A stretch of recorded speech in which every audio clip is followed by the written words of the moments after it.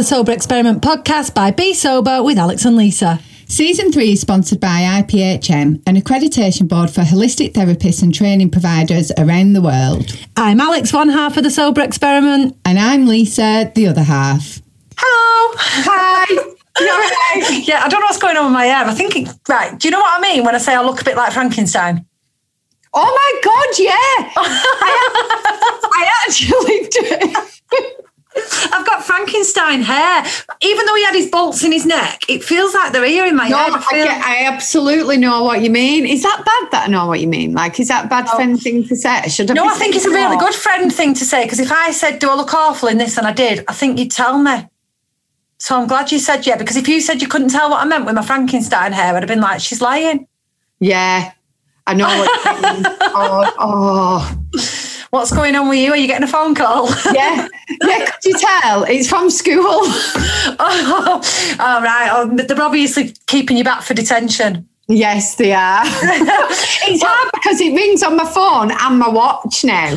So I get that, but I get it on my phone, my watch, and for some reason my iPad starts ringing. If the iPad starts, that's it. Like, all right, I've got a phone call. Why does everything have to do it?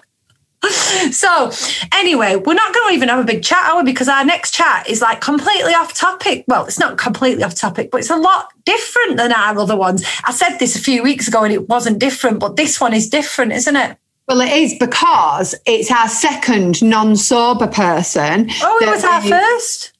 Mark and Liam. Well, Mark from Wise Up, he was our first non-sober person. And then, so this is our second non-sober person that we've had on the podcast, but we did say that we were going to do things a little bit differently. And I think this is actually a really, really important topic.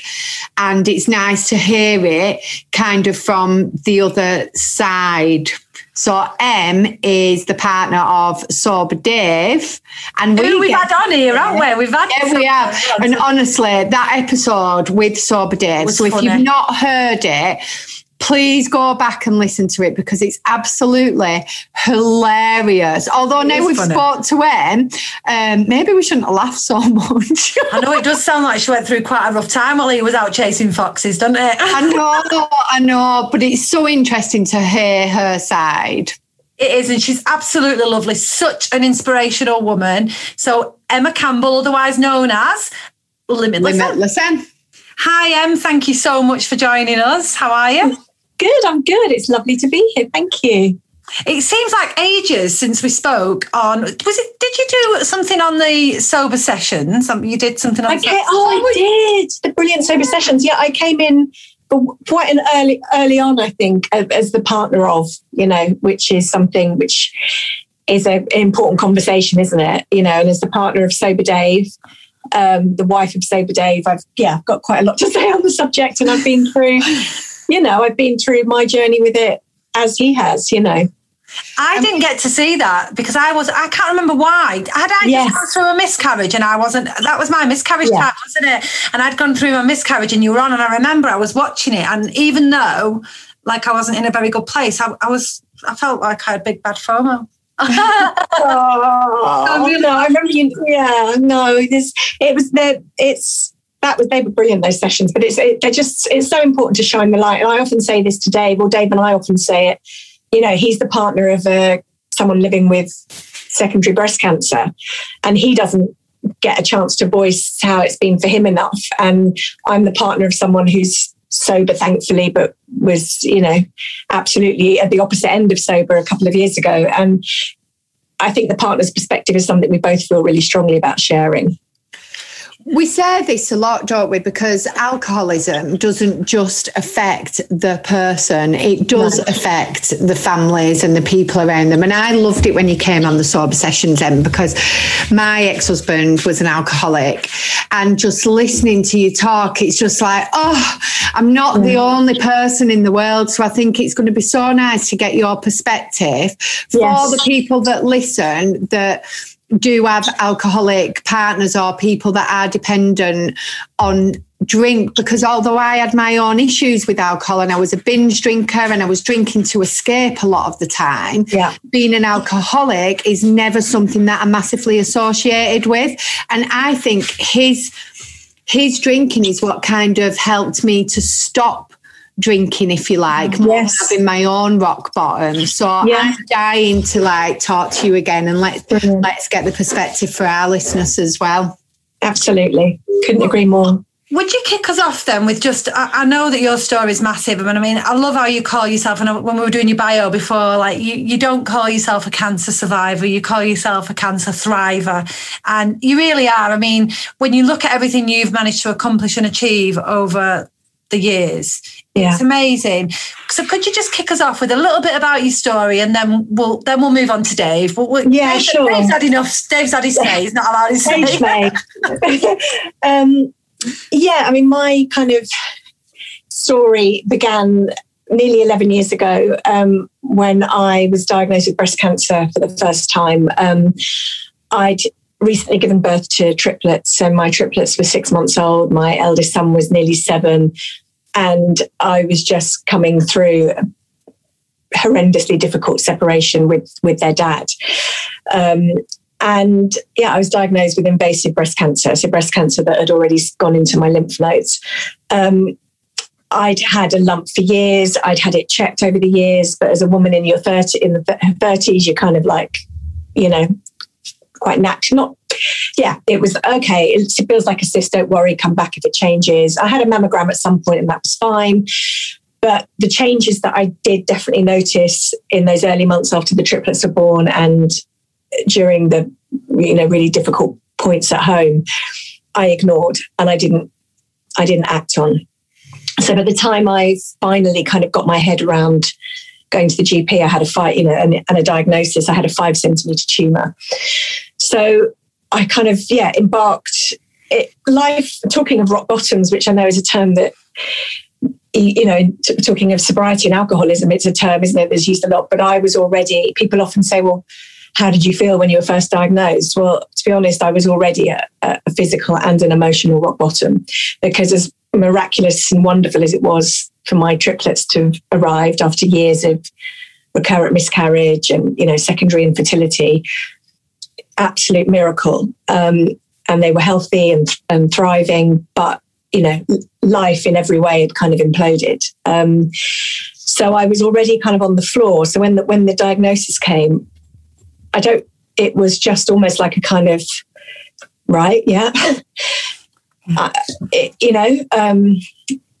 I felt like I didn't really feel like I had any further to fall, to be honest.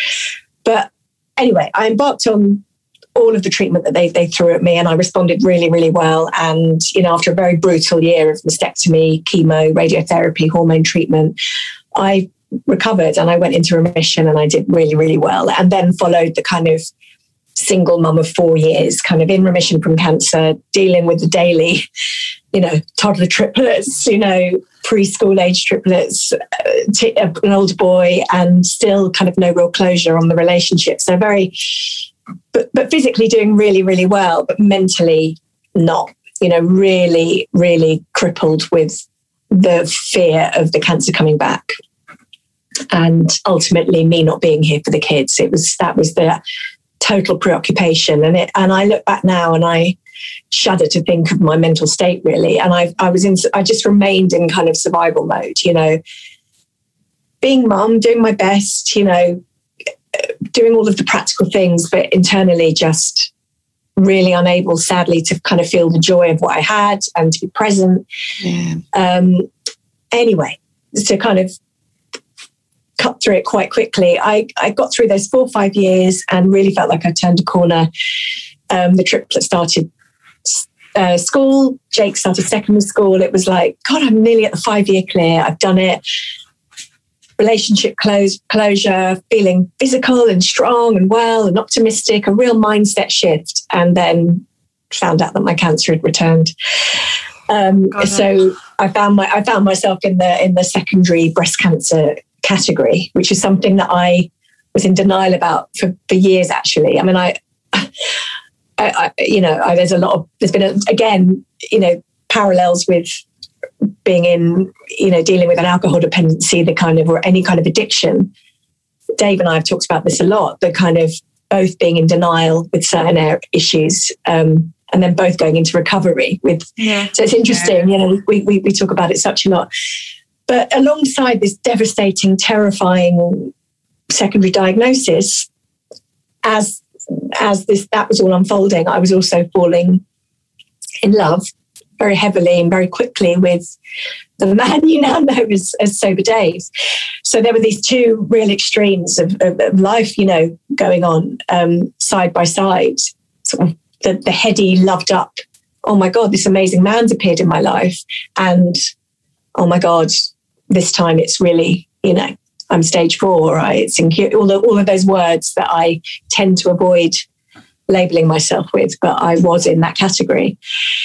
So, yeah. And then, gosh, I mean, I could, do you want me to go on for the next? Yeah. If you're happy to, I'm definitely. Happy to. So Dave and I, as you know, the gist of our story, we met, we fell in love very quickly, very intensely, and he was phenomenal. He, from day one, was there, rock solid, and the most amazing man I'd ever met. But we weren't living together. I was lucky enough to be able to have time with him, the odd night with him. I felt very cared for. I felt very loved. I felt very safe with him. And he was present for me, or so I thought, and was by my side at chemo and, incredible. But I didn't realise that he had a huge drink problem. And it sounds funny to say that. So how can you not realise it? But all our issues come in different sort of packages, don't they? And for me, without going into the detail, the relationship with my ex-partner had been influenced by too much alcohol, but it showed itself in such a different way that I didn't recognise it in Dave. Yeah. Because in so many ways, Dave was the most stable, steady man I'd ever met. So I thought. Because he was functioning, highly functioning, responsible, up every day, working 10, 11, 12-hour day, showing up, never letting me down. And so, I got through chemo. I've remained on treatment ever since that second diagnosis. So I've been on regular, maintenance chemotherapy for 6 years now. But again, did very well, went back into remission, and within a year, David sold his house and moved in with me and, 5-year-old triplets, feral 5-year-old triplets, a 12-year-old, into a very small little house with very, very, very thin walls. Oh, gosh.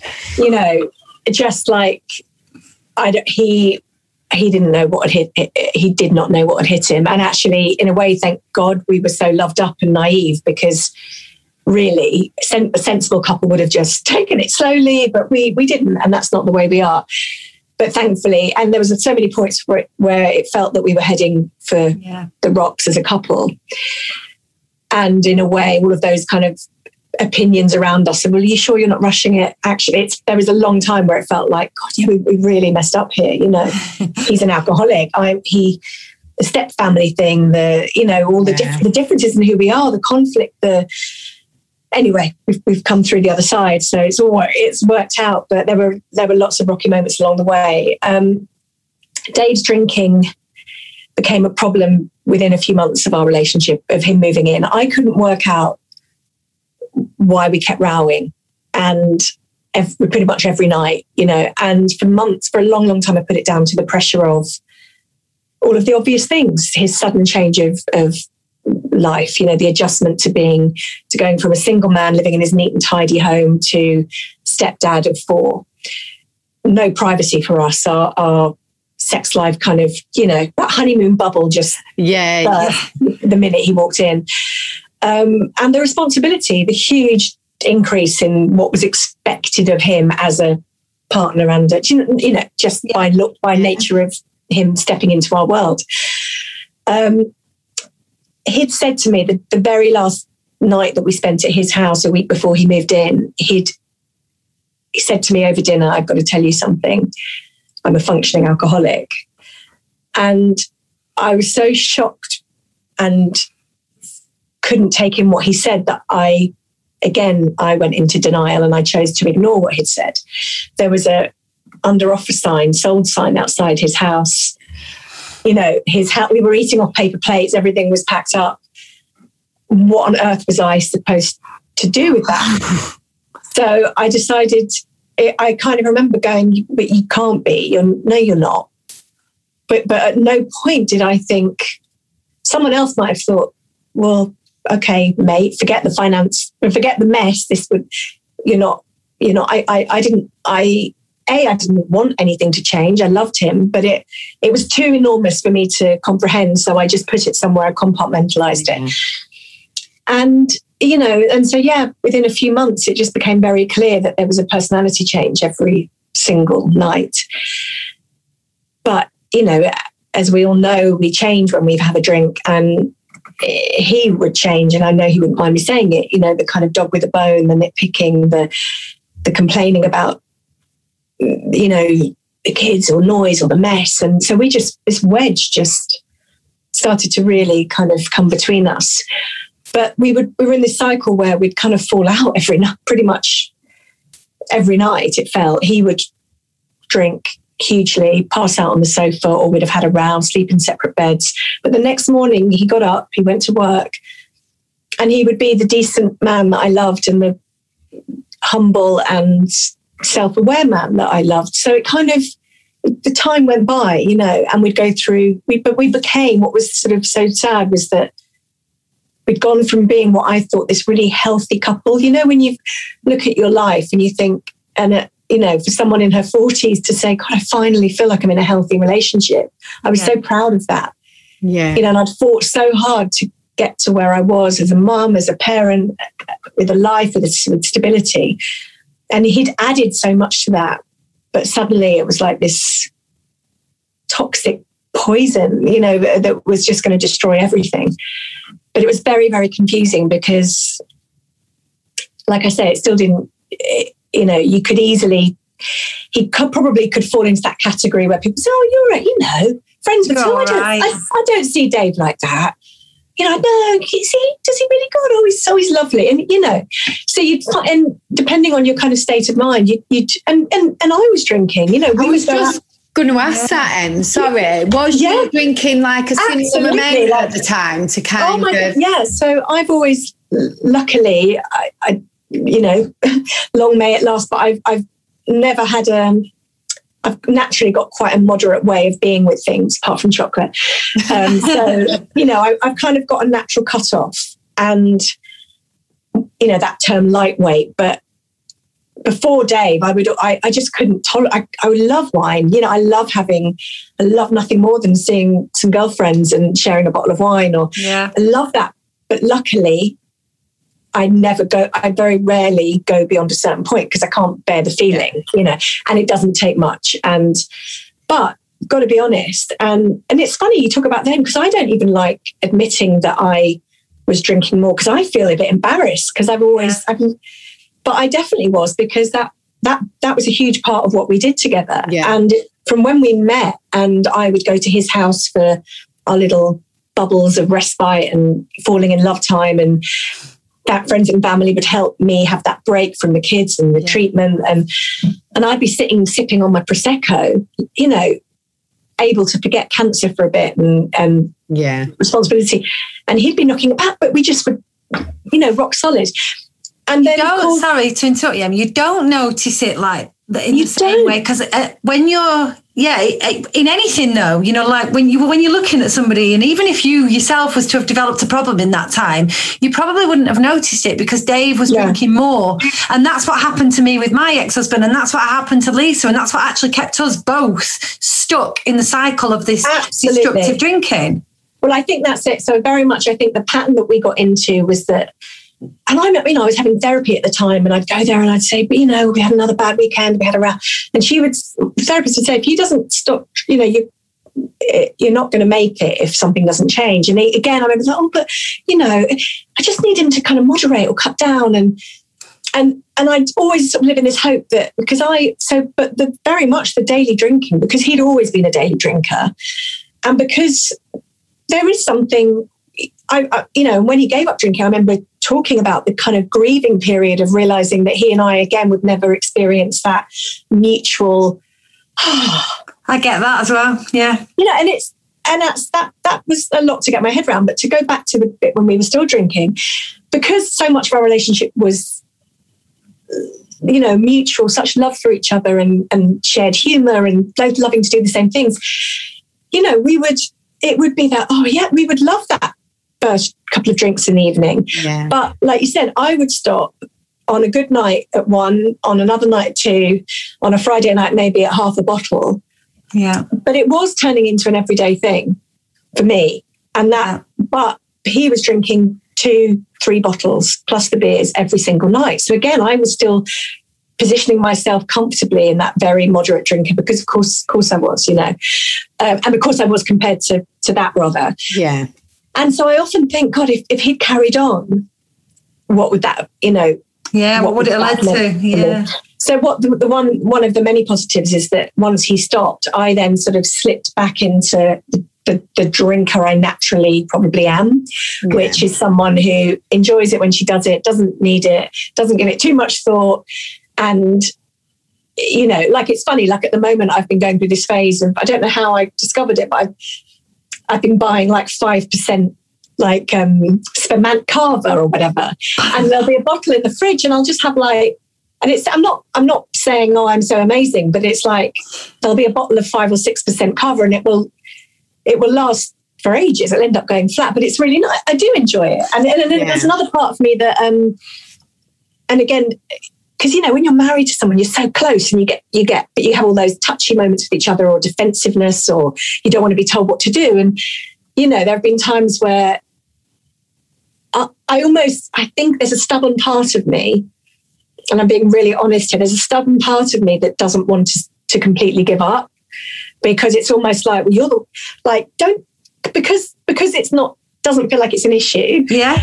And because he would love me to, there's a part of me that's sort of almost like, do you get what I mean? Without me sounding really... no, you don't sound bad, Em. Honestly, you don't. And you really don't. And I think it's probably because you're on this Be Sober podcast. It's like, do I have to justify it? I know, you get lots of thumbs down. No, you know what? It's so important that we have these conversations, because there is a continuum of drinkers. There are people who don't ever drink. There are people who drink so much that they don't function. And there are a whole load of people in between. And this is what we say quite a lot. It is such a personal journey. And if it's not a problem for you, it's not a problem. Yeah. So, we're very much in that camp now where we say, look, we're not trying to make everybody stop drinking. I mean, we are actually. And we are trying to make everybody stop drinking. We are. Like, if we've got Em sober by the end of this podcast, I'd be pulsing.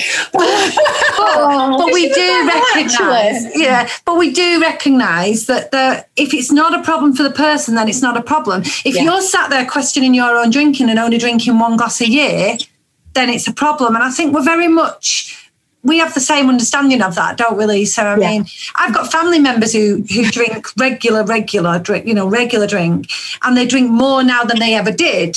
Right. But never as much as kind of I did or my other family members did. So comparatively speaking, they don't have a problem. Would I like them to stop? Yeah, because I'd like them to experience what I now know to be true for me. But what it is, to sort of, to round up on that, it's the wonderful... Gosh, I often think, bloody hell, where would we have both headed? I certainly would have been drinking more than I should have done, absolutely, which is not good in any way, certainly for someone who lives with cancer. I'm very, very mindful of that. I know enough about it to know that it's not an ideal thing. So I'm kind of the relief of knowing that it's now not really something that features in our home, in our life together is a real relief. And in terms of the kids, it's just taken it out of the equation. It's funny, we've got a friend in our social bubble, and he was staying with us a couple of weeks ago, in our support bubble. And he said, my son is nearly 18. And he said, oh, Jake, do you ever have a beer, Jake? And, and he said, no. He said, well, there's never any never any beer in this house. And there was something about that he does. And I was like, do you think if there were beers in the fridge? He said, well, only if I was really thirsty. Because I know, and he's a, you know, and he's a late developer, and I'm sure he'll have his times in the years to come where he's out and he hasn't hit that yet. But it really made me feel good to think, well, yeah, they're growing up. They whether I have the odd glass of low alcohol Carver or not, they're growing up in a house where alcohol doesn't feature. Yeah. And that makes me feel really, really good. And I'm so proud of that. And that is like, whatever else we go through as a family, whatever bits that I would love to kind of iron out, you know, issues wise and personality clashes wise, I think that's one gift that we're giving them, or that Dave, led by Dave, and especially as something about, I'm not going to say it's something about the male, but maybe I'm projecting because of things I've been through in the past with the drama around drink and that being witnessed by children. Yeah. And there was a point where that was creeping in, absolutely 100% but that's gone. That's gone. And there's not a day goes by where I don't feel so grateful that that doesn't feature. Whatever else we don't get right as a family or as parents, step parents, that issue isn't there. And that is just like, you know, because we all feel that we're going to mess our kids up, don't we? And there's that, you know, feeling that we probably all do in some way. But yeah, I'm just so grateful that isn't something that they're seeing and experiencing. Showing them that they can have fun, I think, as well. Yeah. Without alcohol. But I just wanted to take you back a little bit to what you said about I've forgotten already. Why do I do that? She does this lately. It's busy. Don't. The brain fog. Honestly. I'm having real brain fog. Right. About not wanting to stop drinking, because I remember with my ex, doing a dry January, and on the first week in January, we went out for a meal, and I ordered wine, and he was like, "Oh, you're not doing dry January with me?" And I was like, "No, I don't need to do it. I don't need to stop. I'm absolutely fine. You're the one with the issue." Yeah. So I just totally got that. But what I do want to ask you, is did you ever have this discussion with Dave, and did you ever ask him to stop drinking? So he often says, and it's lovely where he always says when he's talking, Em never gave me an ultimatum. And I didn't. And it's nice to hear him say that, whether I should have done or shouldn't have done. But I feel good that he obviously came to it himself. But what happened was, I think I just never in a million years believed he would stop. So we would, as every couple, you have a blazing row. We were having a lot of blazing rows. There were huge periods of disconnection and tension and stress and horrible things being said back and forth. And that separation, that feeling of separation. But because of the things that I would always say, well, you were drunk again, but actually, I think horrible things would get said. The sort of making up or the analysing of what happened the night before would be about probably the horrible things that were said, rather than, but why did you say those horrible things? Yeah. You said those horrible things because you'd had 2.5 bottles of wine before 8 o'clock. Whereas I would, and actually probably, if I'd been able to realise earlier on that it wasn't him, doesn't excuse the bad behaviour, but I would just fixate on on my, very hurt feelings or the unacceptable behaviour. Yeah. If I'm explaining it properly, I know what I mean. You just never connected the two. I didn't. Like I did, because I knew that he drank too much. But I think in my mind it was like, this is Dave. Yeah. He ain't ever going to stop. And, and like me, I've said it before, like me, not as someone, again, who's luckily got the moderate button, never understanding, be like, darling, you don't need to fill that wine up to the very top. You don't need to drink it so quickly. Should we just have, because we knew that he could never stop at one bottle, but it would be, why don't you just say on the Friday night, you're just going to have one bottle? I've got my Prosecco. I'll have a little bit of Prosecco. Yeah. I won't touch your bottle of red wine. That's yours, but let's just do it that. And I naively, because that wasn't possible. So the point of, I think it just became very clear in the time leading up to him drinking, to stopping, was the breaking point where he often tells us of me just kind of breaking down and saying, I can't do this anymore. But it wasn't, if you don't stop, you're out the door, It was never that, because I couldn't imagine our life. I couldn't imagine us not being together. Even when he had his, that horrendous rock bottom, as he says, and slept on the beach in Eastbourne, went AWOL for 3 or 4 nights, slept in his van, slept on the beach, phone was off. I was, beside myself. And it's a miracle. I mean, what I imagine he was pouring, bottles of vodka, and I don't even think then. I remember when he came back and we went to the doctor, but even then he didn't, there was a lack of honesty, obviously. So it was more that he'll probably, there was a lot of, I hope he doesn't mind me saying this, but there was a lot of blaming his stress and breakdowns on external pressures. I think a lot of people do that as well, though. I think a lot of people who are going through, like when I think back to when that came to a head with me and my drinking, for example, which was at the height of my first miscarriage, my mental health was shattered. Even I, as the person drinking, didn't make the link for a long time that what was actually shattering my mental health. Yes, of course, I was damaged because of the miscarriage, but I was prolonging it because of the alcohol. Absolutely. And I didn't make that link myself. And actually, once I gave up the alcohol, I was able to heal from that mentally. So I can see why there would be that blaming. It's what we do. It's a human way of being in denial. And that was the pattern of our conflict from day one. It was, my narrative was, oh my God, he's made a terrible mistake. He's trapped. He doesn't want to be with me, doesn't want to be in this. It's too much pressure for him, and then the kind of, well, who else would put up with this, all this pressure?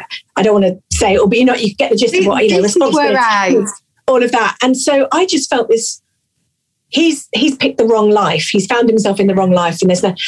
And because there was a hell of a lot of blame and lashing out verbally. If it wasn't for this, I wouldn't be feeling like this. And actually, even now as I'm saying it, God, how did we not make the connection? And so it was just awful kind of vicious circle of me saying, well, go then, you're clearly not happy.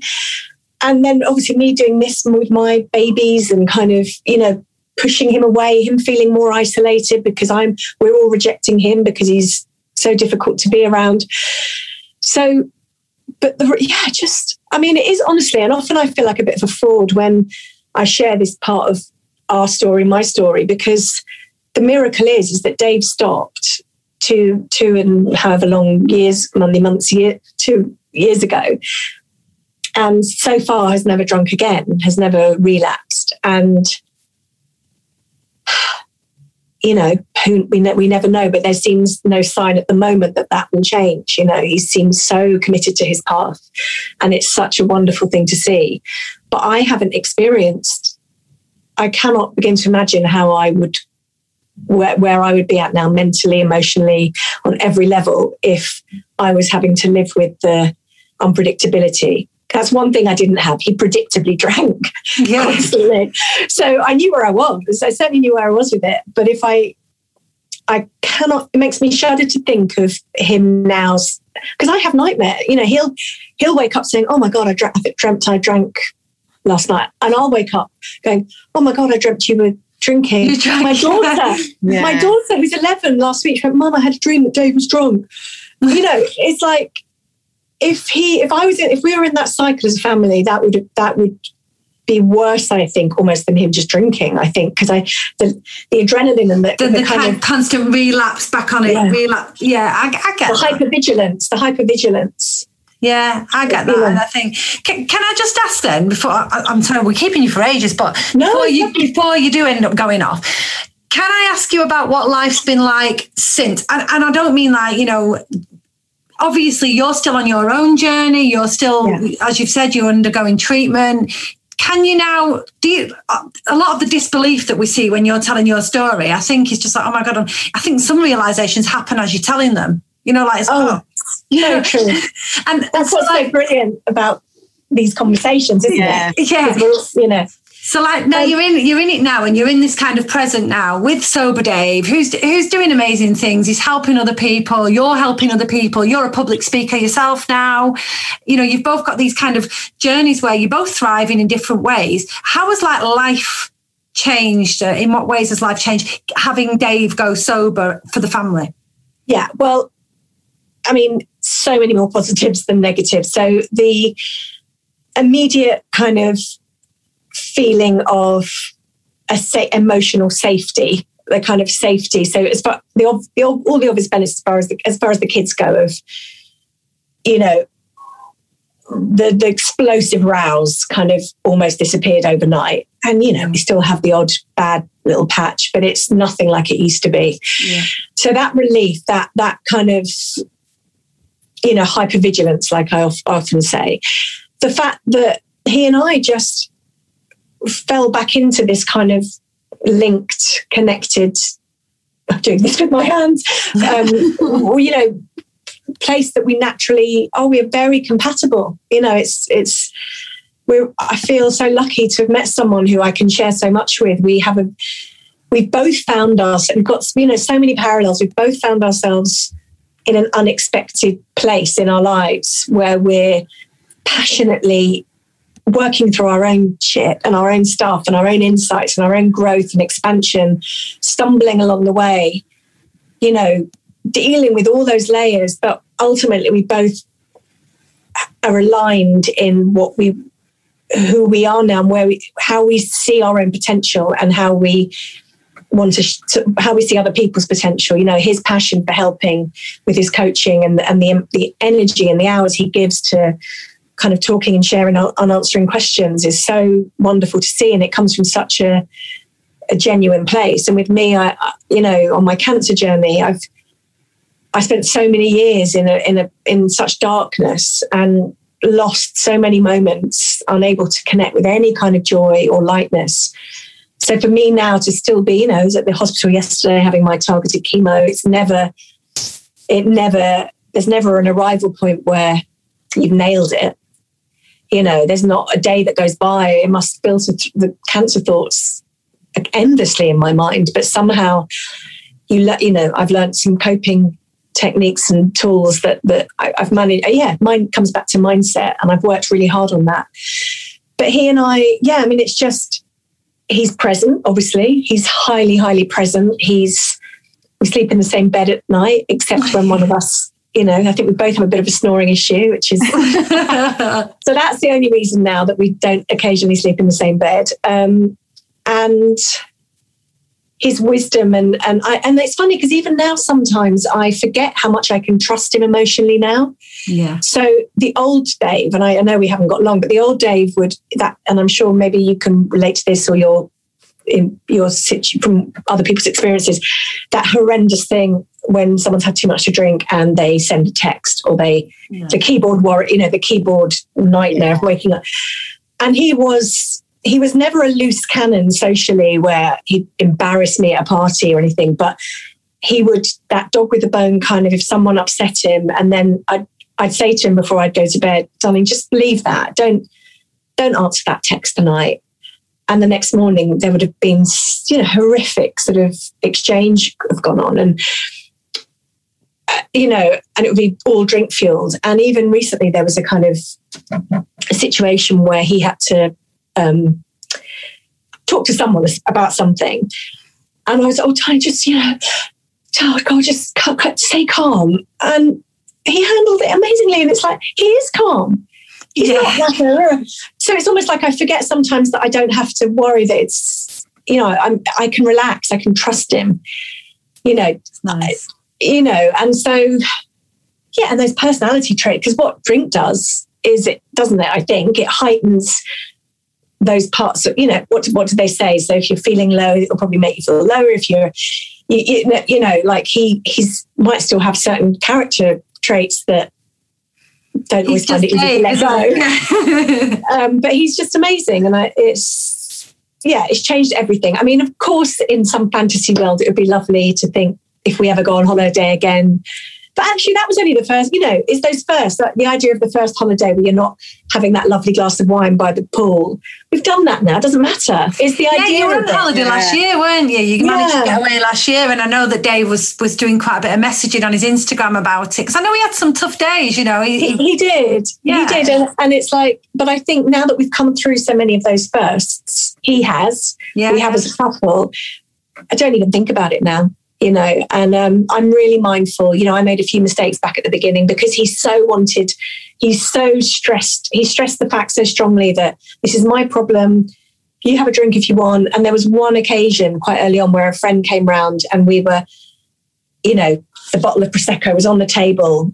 There was only one bottle over a long evening, but we were, pouring it in front of him and he got really agitated and I felt a bit like defensive, like, God, I should be allowed to have my friends. But now, again, it's like, because he almost did too well at the beginning, I then went through a period of not being sensitive enough because he just was so determined to, come on, we're going to go and sit in a pub. I'll have a lime and soda. Yeah, we're going to go to that party where there's a free bar. Don't worry, I'm fine. So, and then it took a while for the penny to drop. Come on, Em, you need to, let's be mindful here. So I feel that I'm very respectful of his choice and it just doesn't feature in our life together. Yeah, I think you've done really well because, like Lisa makes no secret of with her relationship. I mean, it didn't work out, did it, Lisa? And it wouldn't have worked out anyway, probably. No, definitely. No, what happened is I tried when he got sober and I realised that he was just as much of an arsehole sober as he was drunk. and he now drinks again.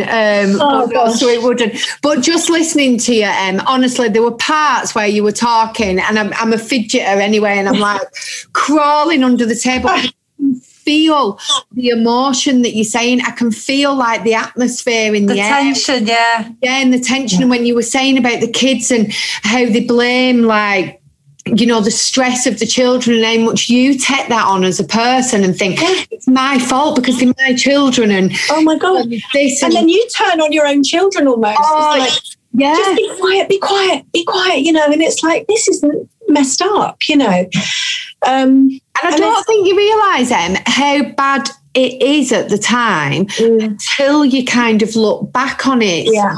Because it becomes like your normal, you're living that every single day. You learn how to deal with it and dodge the emotions and fix everything and tell your children to be quiet and leave him alone at this time. And that's I know. Now, looking back, you're like, oh my God, how did I do that? So no wonder your dreams are nightmares if he's going to have Dave coming in. He made us laugh the other day, Em. He made us laugh the other day because he had the photograph of the tiny little cup and he called himself Decaf Dave. I was laughing. I mean, literally, he's now, has no sugar, no caffeine. And I said to him last night in bed, I said, so how long is the coffee thing? Oh, no, I'm done. I said, me and coffee is done. And I'm like, got my secret chocolates. Me saying I'm Miss Moderate. Literally my chocolate consumption over lockdown is kind of, I'm doing this because I'm looking around to show you like the Tony's chocolate that I've become obsessed with. But yeah, it's like, it's slightly annoying. I get it. This sober thing, it's not just about stopping drinking. You end up on this journey of literally cutting everything out of your life. Like I've gone toxic free this year. Well, I'm trying to have like my house as non-toxic. Yeah. And then I don't eat meat anymore. I must be so irritating to people. Be like, and I've actually been told by people like, God, what do you do? And I'm like, I'll tell you what she does, which I'm so glad about, is caffeine now. Because Lisa actually had a problem up until very recently with my caffeine intake, but now she's got a bigger one. So I'm happy with that. And I can deal with the no meat and I can deal with everything else. Yeah, exactly. It's so funny. It's so funny. But we should all, what you're doing is incredible. And what is just, because I knew nothing about this topic really, and it is, as I'm sure when David observes my kind of cancer conversations, it's incredible to see how many people need to have this light shone on these issues, and just in the most normal, relatable way, from those who've lived it, from whatever side. And I think that's what's just so fantastic about what you do, what he does, you know, and I try and do another one. You know, it's just brilliant. It's brilliant. Isn't it? And I think we're all so ashamed. Well, not anymore. But we were ashamed to talk about it. You know, the word alcoholic, the dependent, or people drinking too much. It's got so much stigma and shame around it. I got a message actually on my Facebook today off a girl I used to go to school with.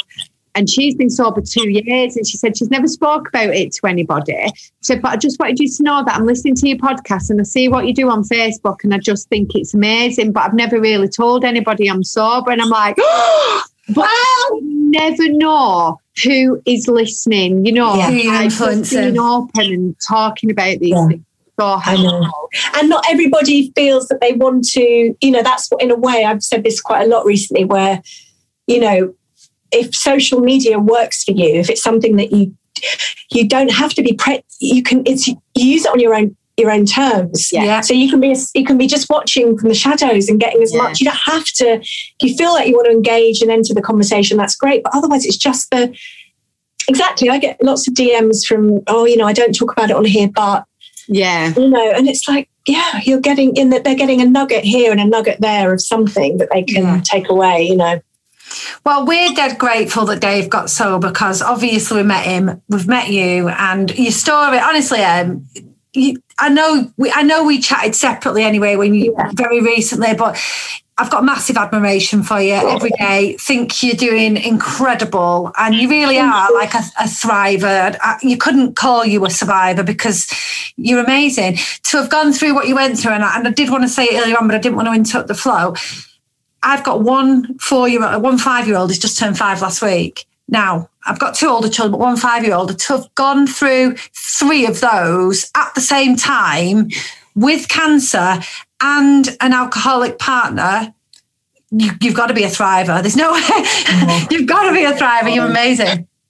Thank you so much. And I thank you. I could say all of that. You know, I feel great love for you too. I really do. I think you're amazing. And I just love being a woman. And I love the fact that, I know we've talked about Dave, and I know, but I love the fact that we can there's so much connection as well. And there's so much honesty, isn't there? And that we can all support each other on our journeys. And the thriver word is a funny one, because again, it's one of those words that gets kind of not bandied around, but it's but I guess I can't think of another word. It's like, I don't want to just be a survivor. I want to be someone who's living successfully, as in emotionally successfully with whatever that challenge is, you know, whether it's cancer, whether it's addiction, whatever it is, you know, it's about finding your own way of accessing your own joy and potential and happiness. Incredible. Thank you so much for sharing. I know you found the time, by the way,